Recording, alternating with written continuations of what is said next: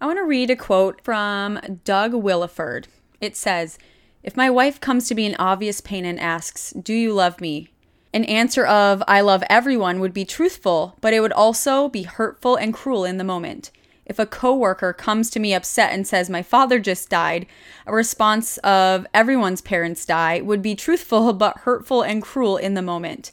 So when a friend speaks up in a time of obvious pain and hurt and says, 'Black lives matter,' a response of 'All lives matters' is truthful, but it's hurtful and cruel in the moment.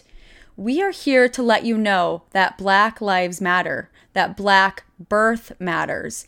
We are a company whose goal is to make pregnancy, birth, and postpartum recovery better. It's not better until it's better for everyone. The racial disparities in birth are well documented. Black pregnant people are nearly 4 times more likely to die from pregnancy-related complications than white pregnant people. Black pregnant people are also more likely to experience preterm birth and 3 times more likely to give birth to a low-weight infant. This disparity persists even after researchers controlled for confounding medical and socio-demographic risk factors such as low income, low education, and alcohol and tobacco use. In fact, research actually shows that the gap widens as socioeconomic levels increase. In addition to the well-documented racism within the medical system, there's also a chronic stress that comes from being a person of color, and research shows this contributes to these outcomes. None of this is okay, and I hope you get as riled up as I am about it. We must all do our part to support the fight, and we promise you that here at One Strong Mama, that we will continue to do this work, and we will not stop. Every time I turn around, there's like a new prenatal vitamin on the market, and it's all about marketing. If that supplement company has good marketing, then more people are going to buy that vitamin. And that's just what I see. And it's upsetting because people don't know what to look for. And they just think like, ooh, this is trendy and new. Let me start taking this one. And it's like, no, that could be totally like wrong for you. Welcome to the One Strong Mama podcast, the no BS show that's not afraid to get real about all things pregnancy, birth, postpartum, and beyond. We're talking with visionaries who are challenging the status quo and changing the world one pregnancy and one birth at a time. I'm Lindsay McCoy, mama 4, exercise physiologist, doula, and childbirth educator. My passion is making pregnancy, childbirth, and recovery better. And I'm also passionate about coconut LaCroix. And I'm Lauren O'Hayan, a mom of 3 girls, lover of all things tropical. I have never had coconut LaCroix, and I am known for my work with the core and pelvic floor. On today's episode, we're talking to the prenatal nutritionist, Ryan Kipping. We discussed the validity of Lauren's irreverent vitamin stance. And now I wonder if vitamin D could have helped my hard labors. We also dove into the sushi and cravings convo. Super cool to know what vitamins your body is likely looking for with those cravings. And if you're a practitioner, this episode has a lot of good myth-busting nuggets, so stay tuned. Ryan is a clinically trained, registered dietitian, nutritionist, certified lactation educator, and author of the Feel Good Pregnancy Cookbook. She is the founder of the Prenatal Nutritionist, a virtual nutrition private practice. And Ryan helps women feel confident in their ability to properly nourish a growing baby through a real food approach. So all of those things I wish I had when I was pregnant too many years ago. So Ryan, thank you so much for being here with us. Let's begin by you telling us a little bit about your beginnings and about yourself, and how did you become the prenatal nutritionist? Yeah, I'm so excited to be here, first of all. But good question. I have actually always been interested in prenatal nutrition. I have loved it ever since I sat in that first college class and they talked about prenatal nutrition. After, I graduated, I started working for a clinic. So seeing pregnant women and breastfeeding women in a clinic. And then I decided I wanted to start my own business because I wanted to see more clients and just reach more people besides, the women that I was just reaching here in San Diego where I live. But now it's really cool because I can reach, potentially thousands of women from doing what I do online and then also having my business totally virtual. It allows me a much larger reach. And I love it. That's amazing.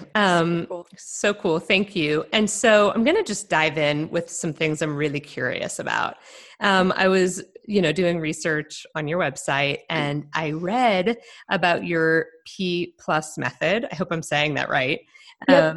And I read this. I'm just going to read what I read online, and then I would love for you just to tell us more. So this is what I read. The P plus method will show you science-based strategies to overcome common pregnancy annoyances, maintain your energy, grow a healthy baby, and feel good for the whole 9 months. And so, of course, I'm like, oh my God, what are those science-based strategies? Can you share like with what? us? Yeah. Yeah. So this is a program that I just recently launched. It actually soft launched in December, and then I officially launched it just this year. I've been opening and closing enrollment just so I can really focus on the students that are in the program currently, and then just take their feedback and keep making updates to it. So all that to say, it's about to relaunch at the end of March. Awesome. I'm not sure when this is going to air or anything, but yeah, so it's going to relaunch at the end of March. And from then on, it'll actually be available always for people to enroll in. Which is really exciting and kind of how I wanted it to be from the get-go. Basically, it's a completely comprehensive course that I'm trying to cover everything under the sun about prenatal nutrition, which is basically the essentials that I think, women either trying to be pregnant or are currently pregnant need to know to have a healthy pregnancy. So when I say science-based nutrition strategies, that is just to mention that it's very research-driven. So all of the presentations that are in the program, you can see all my sources cited. So even if you're someone who really likes that and is like super nerdy and into like reading research and wants to just see the original sources of my work, you can actually go to those sources yourself if you want to. Some people are like, no, that sounds terrible. I would never want to read research. So I am breaking it down for everyone too, and just like small, short presentations that you can watch whenever you have the time. So give us, what's like let's say one issue that lots of people have, like a pregnancy annoyance, and then what's a way that we can use diet to, like what we eat to help with it? Yeah, so I think one of the biggest common annoyances of pregnancy is nausea, I would probably say. Sure. Probably followed by heartburn. Those are kind of two of the top ones. But yeah, when we're thinking about nausea, there is a lot of research that shows that vitamin B6 is extremely helpful. So whether that's, thinking about increasing your vitamin C intake through food, or if that's, taking an extra supplement with vitamin B6, that's a great way to help control nausea. And then another nutrient also I want to mention is magnesium. So magnesium, when they've done some tests on pregnant women who have had, pretty severe nausea, they found that their magnesium levels are a bit lower. So that's another nutrient we can immediately, even pre-pregnancy, we can work to increase both of those nutrients to try to help. And it's not that you can prevent nausea. Let me just say that, because I get that question a lot too. People will message me like, oh my gosh, I'm like terrified of getting morning sickness. Like, is there anything I can do to prevent it? And I'm like, well, not really, but having these nutrients as high as you can is definitely beneficial for a lot more than just nausea. Yeah, it's so funny because we live in such a quick fix society where it's like there must be a pill for everything. Therefore, why has nobody figured out how to tell me what to do for my nausea? And nausea is just one of those things that's like you just need to suck it up. Like, it sucks. Carbs make most people feel better, and there you go. Hopefully it'll pass in the first trimester, but it's interesting. Can I segue? Talking about carbs made me kind of want to ask you about, so we have been speaking to a bunch of kind of the whole fuck diet people, and I work, and so does Lindsay, with so many people who are trying to escape diet culture. So in this whole kind of fuck diet culture, these are really people who are ardently pro-intuitive eating. And they're really like cautious of diet culture and the vulnerability of pregnant and postpartum people. So I'm just wondering, what is your take on diets, but also whether those of us who are working with pregnant people, whether we should be exercising caution when dealing with this population, because pregnancy dramatically changes the body. And so many people feel like they don't recognize their body, or it's no longer theirs, or it's been taken over. And I'm just wondering about how to kind of empower, but educate at the same time. And how do we teach nutrition in a way that doesn't perpetuate disordered eating and diet toxicity? Does that make obsession. sense? Yeah. Yeah, I get what you're saying. I've never heard of this movement that you're talking about. Obviously, I know about intuitive eating and those types of movements, but yeah, that's new to me, that whole thing you just mentioned. Ooh, I can send you some links after. Yeah. I mean, I think the thing is that we can get so obsessed with the way we're eating. And then during pregnancy, we get so obsessed with the number on the scale because we have to gain weight so often. And a lot of people really struggle because they're gaining weight. And we live in this society where there's a diet. There's, I don't want to name a bunch of them, but there's a lot. There's so many diets. Now ones are keto, Whole30. There's a lot of different ones. So it can get we can just get really obsessive. And so how do we teach people how to eat in a way that is helpful and isn't hurting them? I don't know. Do you have any thoughts on that? Yeah, no, I totally get what you guys are saying. And I think I don't know if you guys are seeing this, but from my perspective, I'm seeing a lot of dietitians switch more so to like the intuitive mindful eating approach as opposed to like, calorie counting or extreme portion control and all these things. And granted, I do think there is a time and a place for those things. Everyone is so different and we all learn so differently too.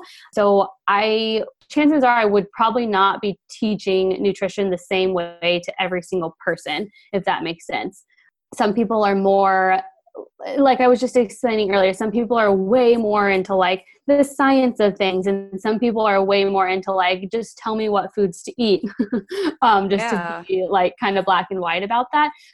But it's really interesting that you also mentioned the weight thing, because obviously I work with pregnant women, and weight is definitely a factor, but I hardly ever talk about like the number on the scale. Like I don't make my clients like, okay, what did you weigh this time? Or like, let's check in on your weight. Like I don't hardly ever mention that to any of my clients, because focusing on the food aspect and how can we, choose as many healthy choices as we can, of course, while managing all the symptoms that come with pregnancy. And then usually the weight that a woman should gain comes pretty naturally, as far as what I see with my clients. I love that. I had a midwife tell me that what she likes to do is more important than looking at the number on the scale. Of course, they have to weigh people to make sure there's not a significant weight gain, which could mean different medical things. But she said more important is her asking, what have you been eating this week? Because that's awesome. It says a lot more about what's going on. It gives a more clear picture. Yeah. Can I play devil's advocate? Of course. I'm like, do it. But wait, please. What have you been eating? So, Ryan, just because I mentioned a culture and you were like, I haven't heard of that. That's interesting. I'll just give a little bit of kind of background with in the fuck diet culture. The idea is that our culture and our society has been very primed to look at everybody as a number and to basically prize thin and to shame fat. And that we especially as women, we are very, very vulnerable to that. And so, and what can happen is we go on a yo-yo journey. We gain, we lose, we gain, we lose, we gain, we lose. We're never really satisfied. We end up loving ourselves, hating ourselves. The whole before and after phenomena that is going on. And so even the words, what did you eat this week? I think can be very triggering to somebody. Yeah, I can see that. Who has, and I'm just, Ryan, I guess I'm curious about your take on that. Did you eat this week? What if the answer is I ate pizza all week? Is there then a shame associated with that? Do you see what I'm saying? Like, what did you totally eat this week kind of sets us up for, you will be rewarded if you ate X amount of food, like X types of foods, and you will be punished if you hopefully ate no ice one cream. does that. No, I am totally like open and transparent with all my clients. Honesty is the best thing ever, because I never want my clients to feel like they can't tell me that they ate something, if that makes sense. Like, I am 100% not the food police by any means. I don't think anyone should be the food police. I just hate that term to begin with. Unfortunately, it goes around a bit. But yeah, I want my clients to be open and honest with me, and I would never shame anyone for eating pizza or ice cream or any of their favorite foods. This just makes me think, I had someone write a comment on one of my posts on Instagram the other day that was, she wrote a whole lot about her journey with pregnancy, and she had PCOS and just a few things going on. It sounded like I don't really know anything about her other than the comment on my post. But she had said something like, is it okay if I have just like a half a donut every now and then, or is that going to mess up my chances of getting pregnant? And I'm like, oh my gosh, like that just makes me so sad that people even think that, but so that relates to this whole movement of we're all trying to be perfect, but perfect does not exist. It's just that back to like everything in moderation, and you can absolutely enjoy your favorite sweet treats. Like, I would never make my clients cut out like cookies, that would just be crazy.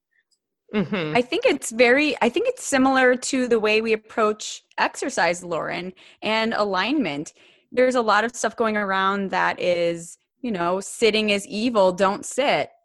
Sit on the floor. And yes, it's good to sit on the floor, but it's also okay to sit on your couch sometimes. Mm-hmm. Right. So yeah, that's so true. Same. Yeah.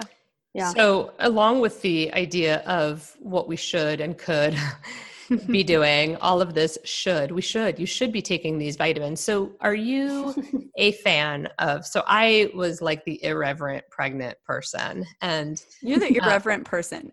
I am just irreverent in general. And I broke every rule possible and kind of stuck up my middle finger to everything that I should have been doing when I was pregnant. So I, of course, didn't take prenatal vitamins because I was skeptical about their efficacy. And I'm wondering if do you like prenatal vitamins? Are you a fan? And if you are, why? And how do we know that our body is actually getting those nutrients or vitamins? And of course, like, what do you look for? Like, give us the skinny, no pun intended, give us the skinny on prenatal vitamins.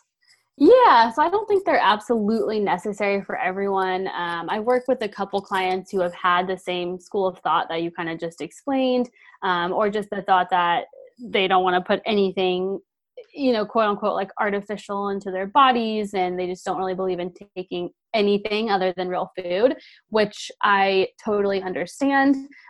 So I've worked with clients who have had this thought, and it's like you can be completely fine and you can meet your needs through food, and that's the goal. That's the goal for if you're not pregnant, or if you are pregnant. That's kind of how one of my philosophies as a dietitian is, just to use food first, try to meet all our needs through food. If that doesn't work, then we can kind of look at adding in some supplements. And then we also have to consider so many things, like so many people have allergies or intolerances or sensitivities, or, religious reasons people eliminate foods. So when we start eliminating things from our diet, that's when it gets a bit tricky. So that's when I do think there is definitely a need for a prenatal vitamin. But it's just confusing, right? Like, it's so confusing. The supplement industry is like $1 billion market. Mm-hmm. Every time I turn around, there's like a new prenatal vitamin on the market, and it's all about marketing. Like, it really is.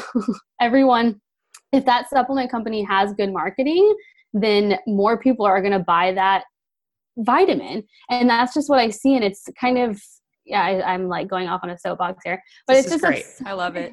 it's upsetting because people don't know what to look for, and they just think like, ooh, this is trendy and new, let me start taking this one. And it's like, no, that could be totally like wrong for you, or just maybe they're not third-party tested. I'm really big into making sure, you know, like you were saying with efficacy and just like truth in labeling and all of these things. I hate to call any brands, but there was a brand that recently they found lead in their prenatal vitamins. Oh, tell us who. Call them out. It was Rainbow Light. Okay. And I hear about that one a lot. I hear it getting recommended a lot. Yeah, which is a pretty popular one. So they found lead in their prenatal vitamins, and I can't even remember if they were third-party tested or not. But anyways, yeah, so you just never know, and it's so just crazy. How are you assessing? Do you make recommendations? And feel free, if you do, to mention them. I'm sure our listeners would love to hear them. But how does one look at a label? Because I was about to say too that oftentimes you go to like a nutritionist's website and then they're selling the supplements, and then you're like, that's kind of shady too. I get it if you really love it. Right. Are you recommending it because you're making this massive affiliate fee off of it? So I'd love to know what you're looking for in a vitamin, what we should look for, what should the label say? And I'd also love to know if you do have a brand that you checked out and you've done your research on and you recommend. Yeah. So like I said already, definitely third-party testing. That's one of the first things I look for any company, because that means they've basically taken the extra step to say like, here's our supplement, check it out, make sure we're checking all of our boxes, make sure that everything we say is in there is actually in there. So that company will actually pay someone to do this testing for them. So it will say, you know, you can just go to whatever supplement you're looking into's website, and it will say 100%, it'll say on there somewhere that they have third-party testing. So it's a pretty easy label to spot. And there are a few different companies that will do it, like Consumer Lab is a third-party tester. That's the only one I can think of right now, but there are like 3 main big ones. And then as far as nutrients go, so I preach this like 24/7 on my Instagram page, because I probably get like 10 DMs a day that says, what's the best prenatal vitamin? Yeah. People just want to know, like, tell us the one. Exactly. And I'm like, that, unfortunately, there is no answer. Like, I never just push one supplement to the masses, because that just doesn't make sense. Like I was saying earlier too, like we all have different food preferences. We have different food allergies. Some people just have reasons they don't eat certain foods. And then we have to look at lab work and nutrient intake. So all of these things play a role into what I recommend to my clients, which is why I never really talk about like, oh, this is a, you know, supplement that everyone should be taking, because that's just not true, and it just wouldn't be accurate to do so. However, a lot of supplements are missing certain ingredients, certain vitamins that are pretty key, like choline. I'm sure you guys have heard many dietitians talk about choline. So a lot of supplements don't even have choline. A lot of them some of them don't have magnesium, selenium, iodine. What's the other one I'm thinking of? Vitamin K2, which is a different kind of vitamin K than we all are used to thinking about. So that's just a short list there. and then like the folate thing too, isn't there a difference between folic acid and usable folate, something like that? Yeah, so most supplements contain folic acid, which in reality they should really all be containing folate, or the next step, which is the active form of folate, which is like, it'll say like L-methylfolate or methylated folate or something like that. But yeah, that's a huge confusion too. So you said before that for people like me who are so irreverent about vitamins and that, you know, ideally we could be getting a lot of it from our food sources. I was told when somebody was trying to kind of vitamin push onto me, a nutritionist friend of mine, her argument was, well, actually, because of the way food is grown these days, you can't get all of your nutrients from food. And just because of the way humans eat today, a lot of the nutrients that we need, like the supplements, you can't get them from food. So you were saying before a minute ago, I feel like you were saying that certain people can. I'm curious, what would a diet look like where all of the appropriate nutrients were being met by foods and you didn't need a vitamin? Like, how would that have to happen? Because aren't people really deficient in D and some of the D3s? And I feel like vitamin D and magnesium, almost everyone's deficient, but I could be wrong. Ryan's the expert. So how do you eat enough of, what do you need to get those without a vitamin? And how does one do that? Yeah. So the first important thing I would definitely say is testing. So making sure you're testing your levels, because I mean, like, nobody really knows. Like, I could look at your intake and think like, okay, you're checking it off. You're meeting, 1,000 milligrams of this and this, if you're eating exactly this every day, but we don't really know until we test. And so I think that's the very, very, very first key when I'm working with anyone who doesn't want to take any supplements. And generally, like with this one client I'm thinking of in particular, I did have her take folate, and I think that was in the very first part of her pregnancy. And my other point here too, I'll get back to that next question, but I wanted to mention this too, is that in the first trimester, like we already talked about, nausea. So that is another reason why taking a prenatal vitamin is advantageous, because you're not eating your usual diet. Usually during that first trimester, it's more carb heavy and you just hate all vegetables and, all the things. So that's the case where if you could keep down a prenatal vitamin during that first trimester, it would definitely be beneficial. But I mean, there are also cases where, you don't have any nausea and you can diet as is and it would be wonderful and joyous. But anyways, so I think that you would have to be eating if we're talking about in pregnancy, you'd have to be eating at least 2,000 calories a day to even think about going no supplement, if that makes sense. Okay. So there's not necessarily a certain food group that you associate with certain nutrients that we really, really want to hone in on during pregnancy? I mean, definitely there is definitely a lot, to talk about. And then if you were thinking about like vegans and vegetarian, which is another huge topic that, we could probably take a few hours to cover. I would absolutely recommend supplementing your diet if you are cutting out animal foods. 100%. Okay. I'm a vegetarian and I was during my 3 pregnancies. Interesting. And I never took a prenatal, but it's interesting because a few years ago, I felt social media pressured to take like somebody was posting in one of my groups and I was like, that sounds like I could be deficient in that.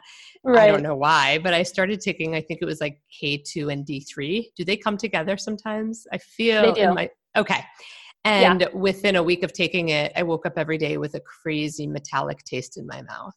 Oh, that's so weird. Yeah. So I stopped and then the metallic taste went away. And somebody else, the Facebook experts then told me that I was I didn't need those supplements. And therefore I was over supplementing. I mean, you live in Miami. It's sunny. You're getting probably I mean, it just sounds like, it sounds like from talking to you that everyone needs their own private nutritionist.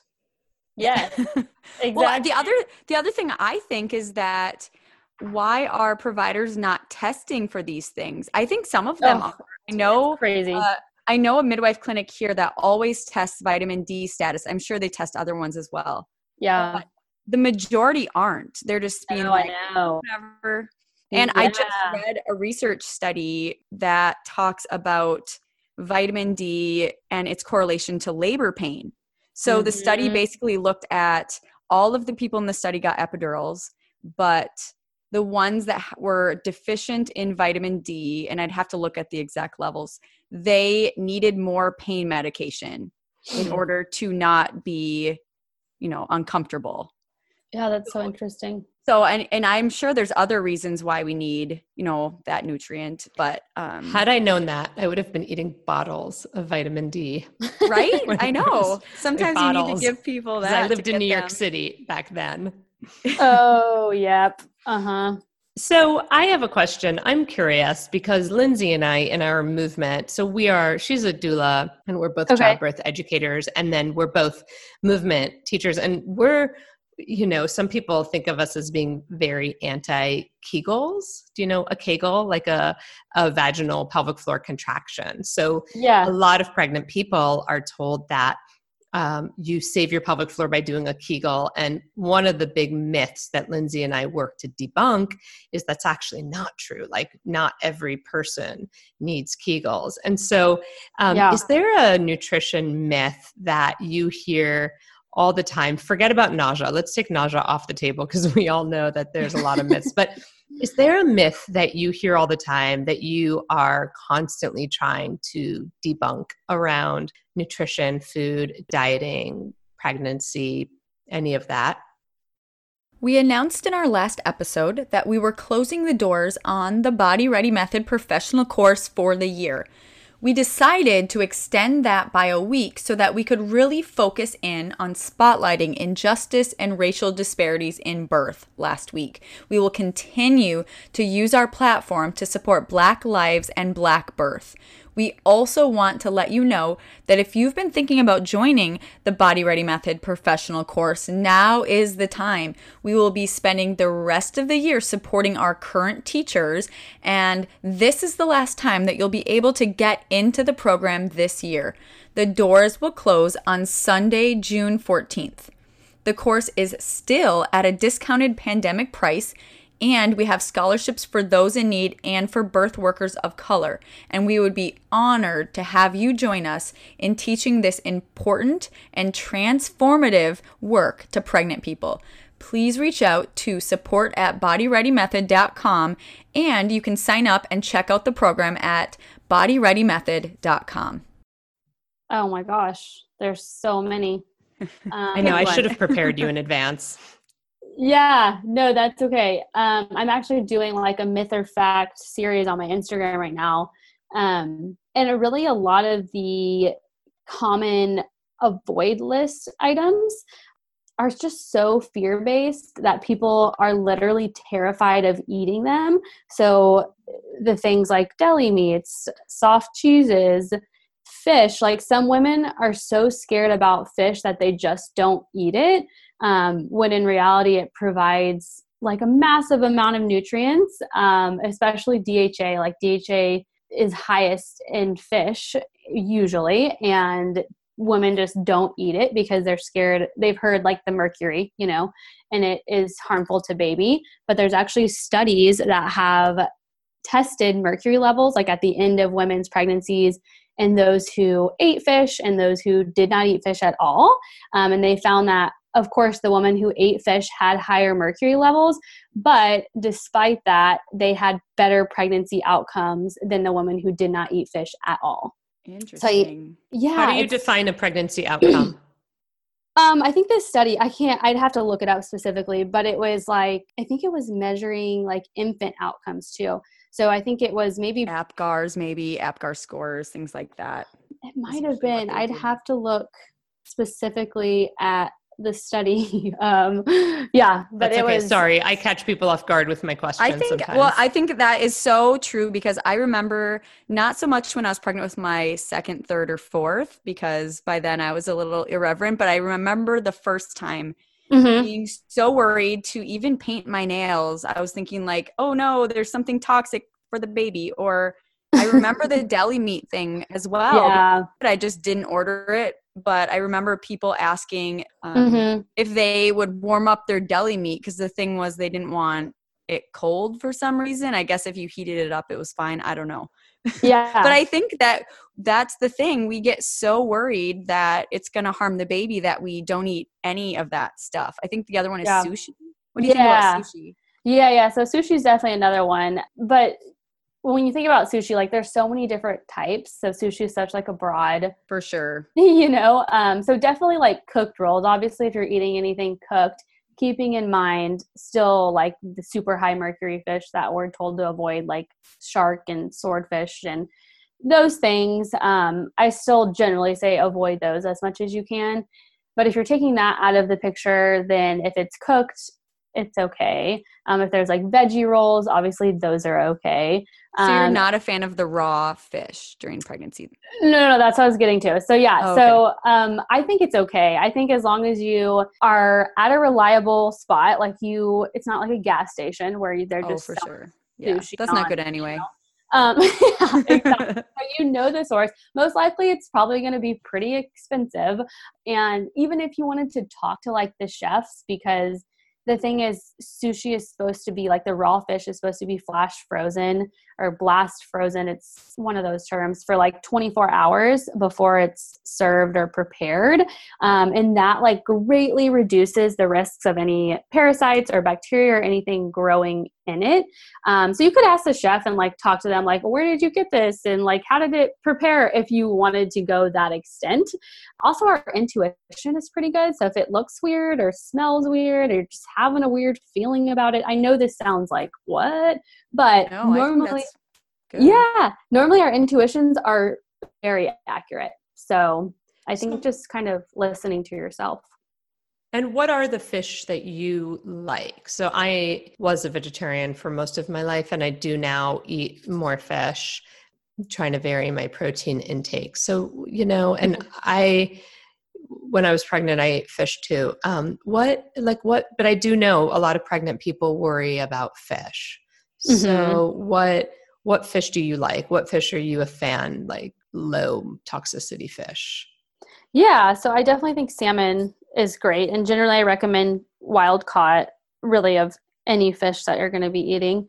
But yeah, salmon's great. And when we're thinking about raw fish, generally raw salmon is what people eat and what people crave too. And it's so funny because people will always message me all the time and ask me like, I am literally craving sushi, and not like the cooked rolls, like the raw sushi. And I'm like, yes, it's because the nutrients in the raw fish are actually more bioavailable.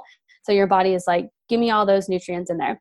But besides salmon, I think sardines are a great choice. Any of the littler fish like sardines, herring. I mean, shrimp is fine too, as long as it's cooked. I'm trying to think what other fish I usually recommend. It's not a fish, but I craved oysters like crazy. Oh yeah. Smoked oysters. My midwife, I can't remember what nutrient it was, but she looked it up and told me what B12. nutrient. So apparently my body needed that. So I think that's huge. Just listening to I know you had something on your Instagram that was showing cravings and the reason behind them. I think that's super cool. Yeah. Tell us a bit about that. What are some cravings and why somebody might like the oyster is the B12? What else? Yeah. And so definitely sushi is usually the DHA, but it also is selenium and iodine, those other nutrients that I was saying people are often lacking earlier. Dairy is usually the iodine too, because your needs increase by about 50% for iodine in pregnancy. So that's usually why people will crave dairy. It's because it's a good source of iodine. And then what was the other one I was just thinking? Pickles. Usually people will crave pickles because of the sodium. And your body actually needs that salt during pregnancy. This is another thing we've all been told to fear, right? Is like salt. We shouldn't be eating any salt. Get low sodium everything and low sodium this, and don't put salt on your food. When in reality, it's a very necessary nutrient, especially in pregnancy. Fruit. A lot of people crave fruit like watermelon and stuff. And usually that's just purely because of the hydration factor.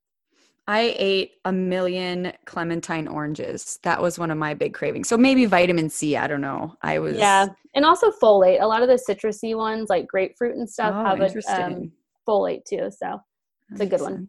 Yeah. Do you think there's an over preoccupation with eating and organic food and don't eat sugar and do you ever worry about your clients just being overly fixated on food, or do you think that that's a good thing? Like, do you think fixation and knowing a lot and being educated, because there can be this cross between, so much, but then you become hyper vigilant.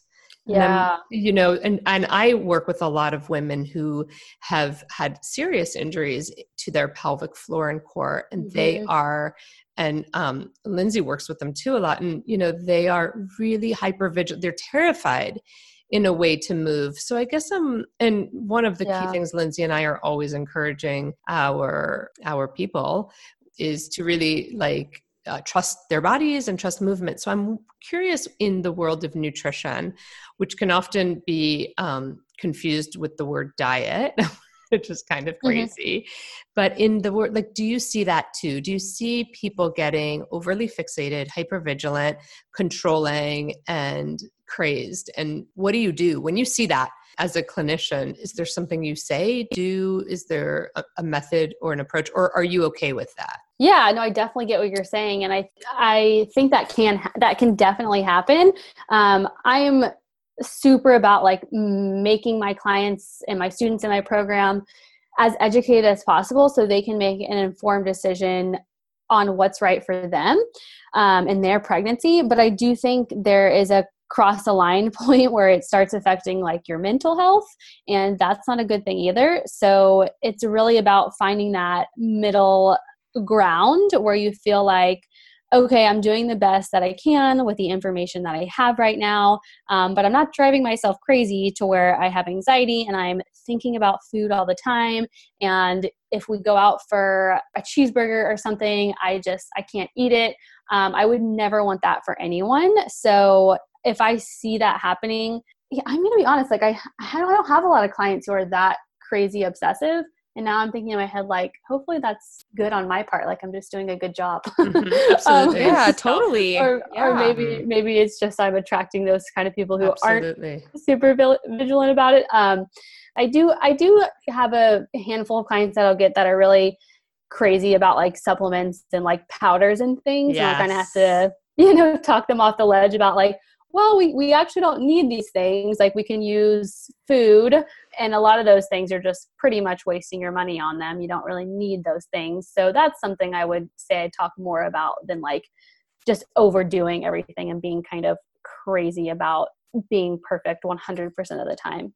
So people get really obsessed with their supplements, you're saying. Yeah, exactly. I can see that. And I get targeted on Facebook and Instagram a lot for these supplements, and the ads are super sexy. The ads are so impossible to say no to. Exactly. But I'm like, fuck supplements. So I don't get drawn in, but sometimes I laugh at myself because I think, I get drawn in by like cute earrings. I'm like, I'll take those.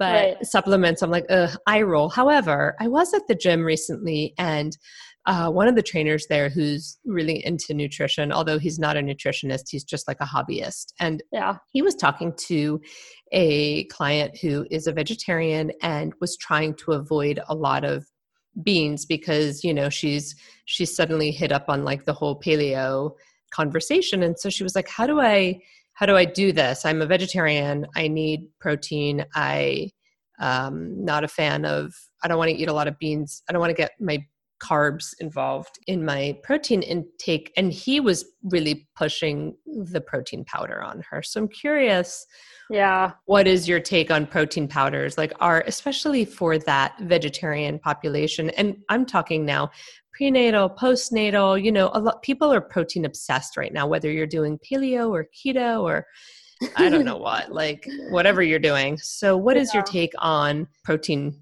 powders? Yeah, I get this question a lot, and I'm actually about to write a pretty lengthy blog post about it because I get this question so much, and people are very curious. And I think it's also, again, because of all the ads, like we just mentioned, there's so many ads and like new companies with all these crazy protein powders. So I think there's definitely a use for it, but going back to my philosophy about food first, if we can get protein through food, I definitely think that's the first route to go. Back to the first trimester again with the nausea and food aversions and all of the things. I do think there is a use for it during that time because protein is, still important, and we still want to try to get our protein in for the day. So if you can, whip up a smoothie, if that's the only thing that you can get down, and you want to add a little protein and add protein powder in that way, I think that's okay. Of course, you can add different nuts and seeds for your protein as well. So it just kind of depends on the person. Back to the individualization thing, definitely would depend on the person and kind of what the rest of their day looks like too. And we can see, do we actually need this protein powder, or can we just eat hard-boiled eggs? Yeah. Right. It's a really good point. So we are going to wrap up in a few moments. I have one more question, and maybe Lindsay might, but Sure. my last question is, so microbiomes, they are such a buzzword to me, at least. I feel like every which way people are talking about gut health and microbiomes. So could you talk a little bit about when people talk about microbiomes, I feel like also people use that word to sell their powders and stuff. So, their potions and lotions. So I'm curious about and also what are the implications? Are there implications on outcomes? Is gut health important for a pregnant person? And if so, then how do we help our pregnant people get the good microbiomes? Yeah, so basically microbiome is just a fancy word for the bacteria in your body. I don't know why. I mean, there's also different words too, like I can't even remember it now, but there's like multiple words out there that just mean the bacteria in your body, whether that's specifically talking about your gut or the bacteria in other places. We have bacteria everywhere in our body, which is a good thing. We definitely want it there. And there's definitely a relation to pregnancy. There's a lot of research on this topic. And I think I was sharing it on my Instagram the other day, and you were like, "Ooh, I want to ask you about this." I was like, "Yeah, definitely." So there's definitely research on having that healthy balance of gut bacteria. And what they find is when there is an imbalance of gut bacteria, that it is linked to poor pregnancy outcomes, like whether that's gestational hypertension or gestational diabetes. Those two have both been linked to an imbalance of bacteria in the gut. So then thinking about, okay, how are we going to balance that bacteria? Of course, I like to use food first. So eating probiotic-rich foods is a great way to do that. And then also keeping in mind we need prebiotics as well. So essentially just dietary fiber. We need to consume both of those, ideally from food.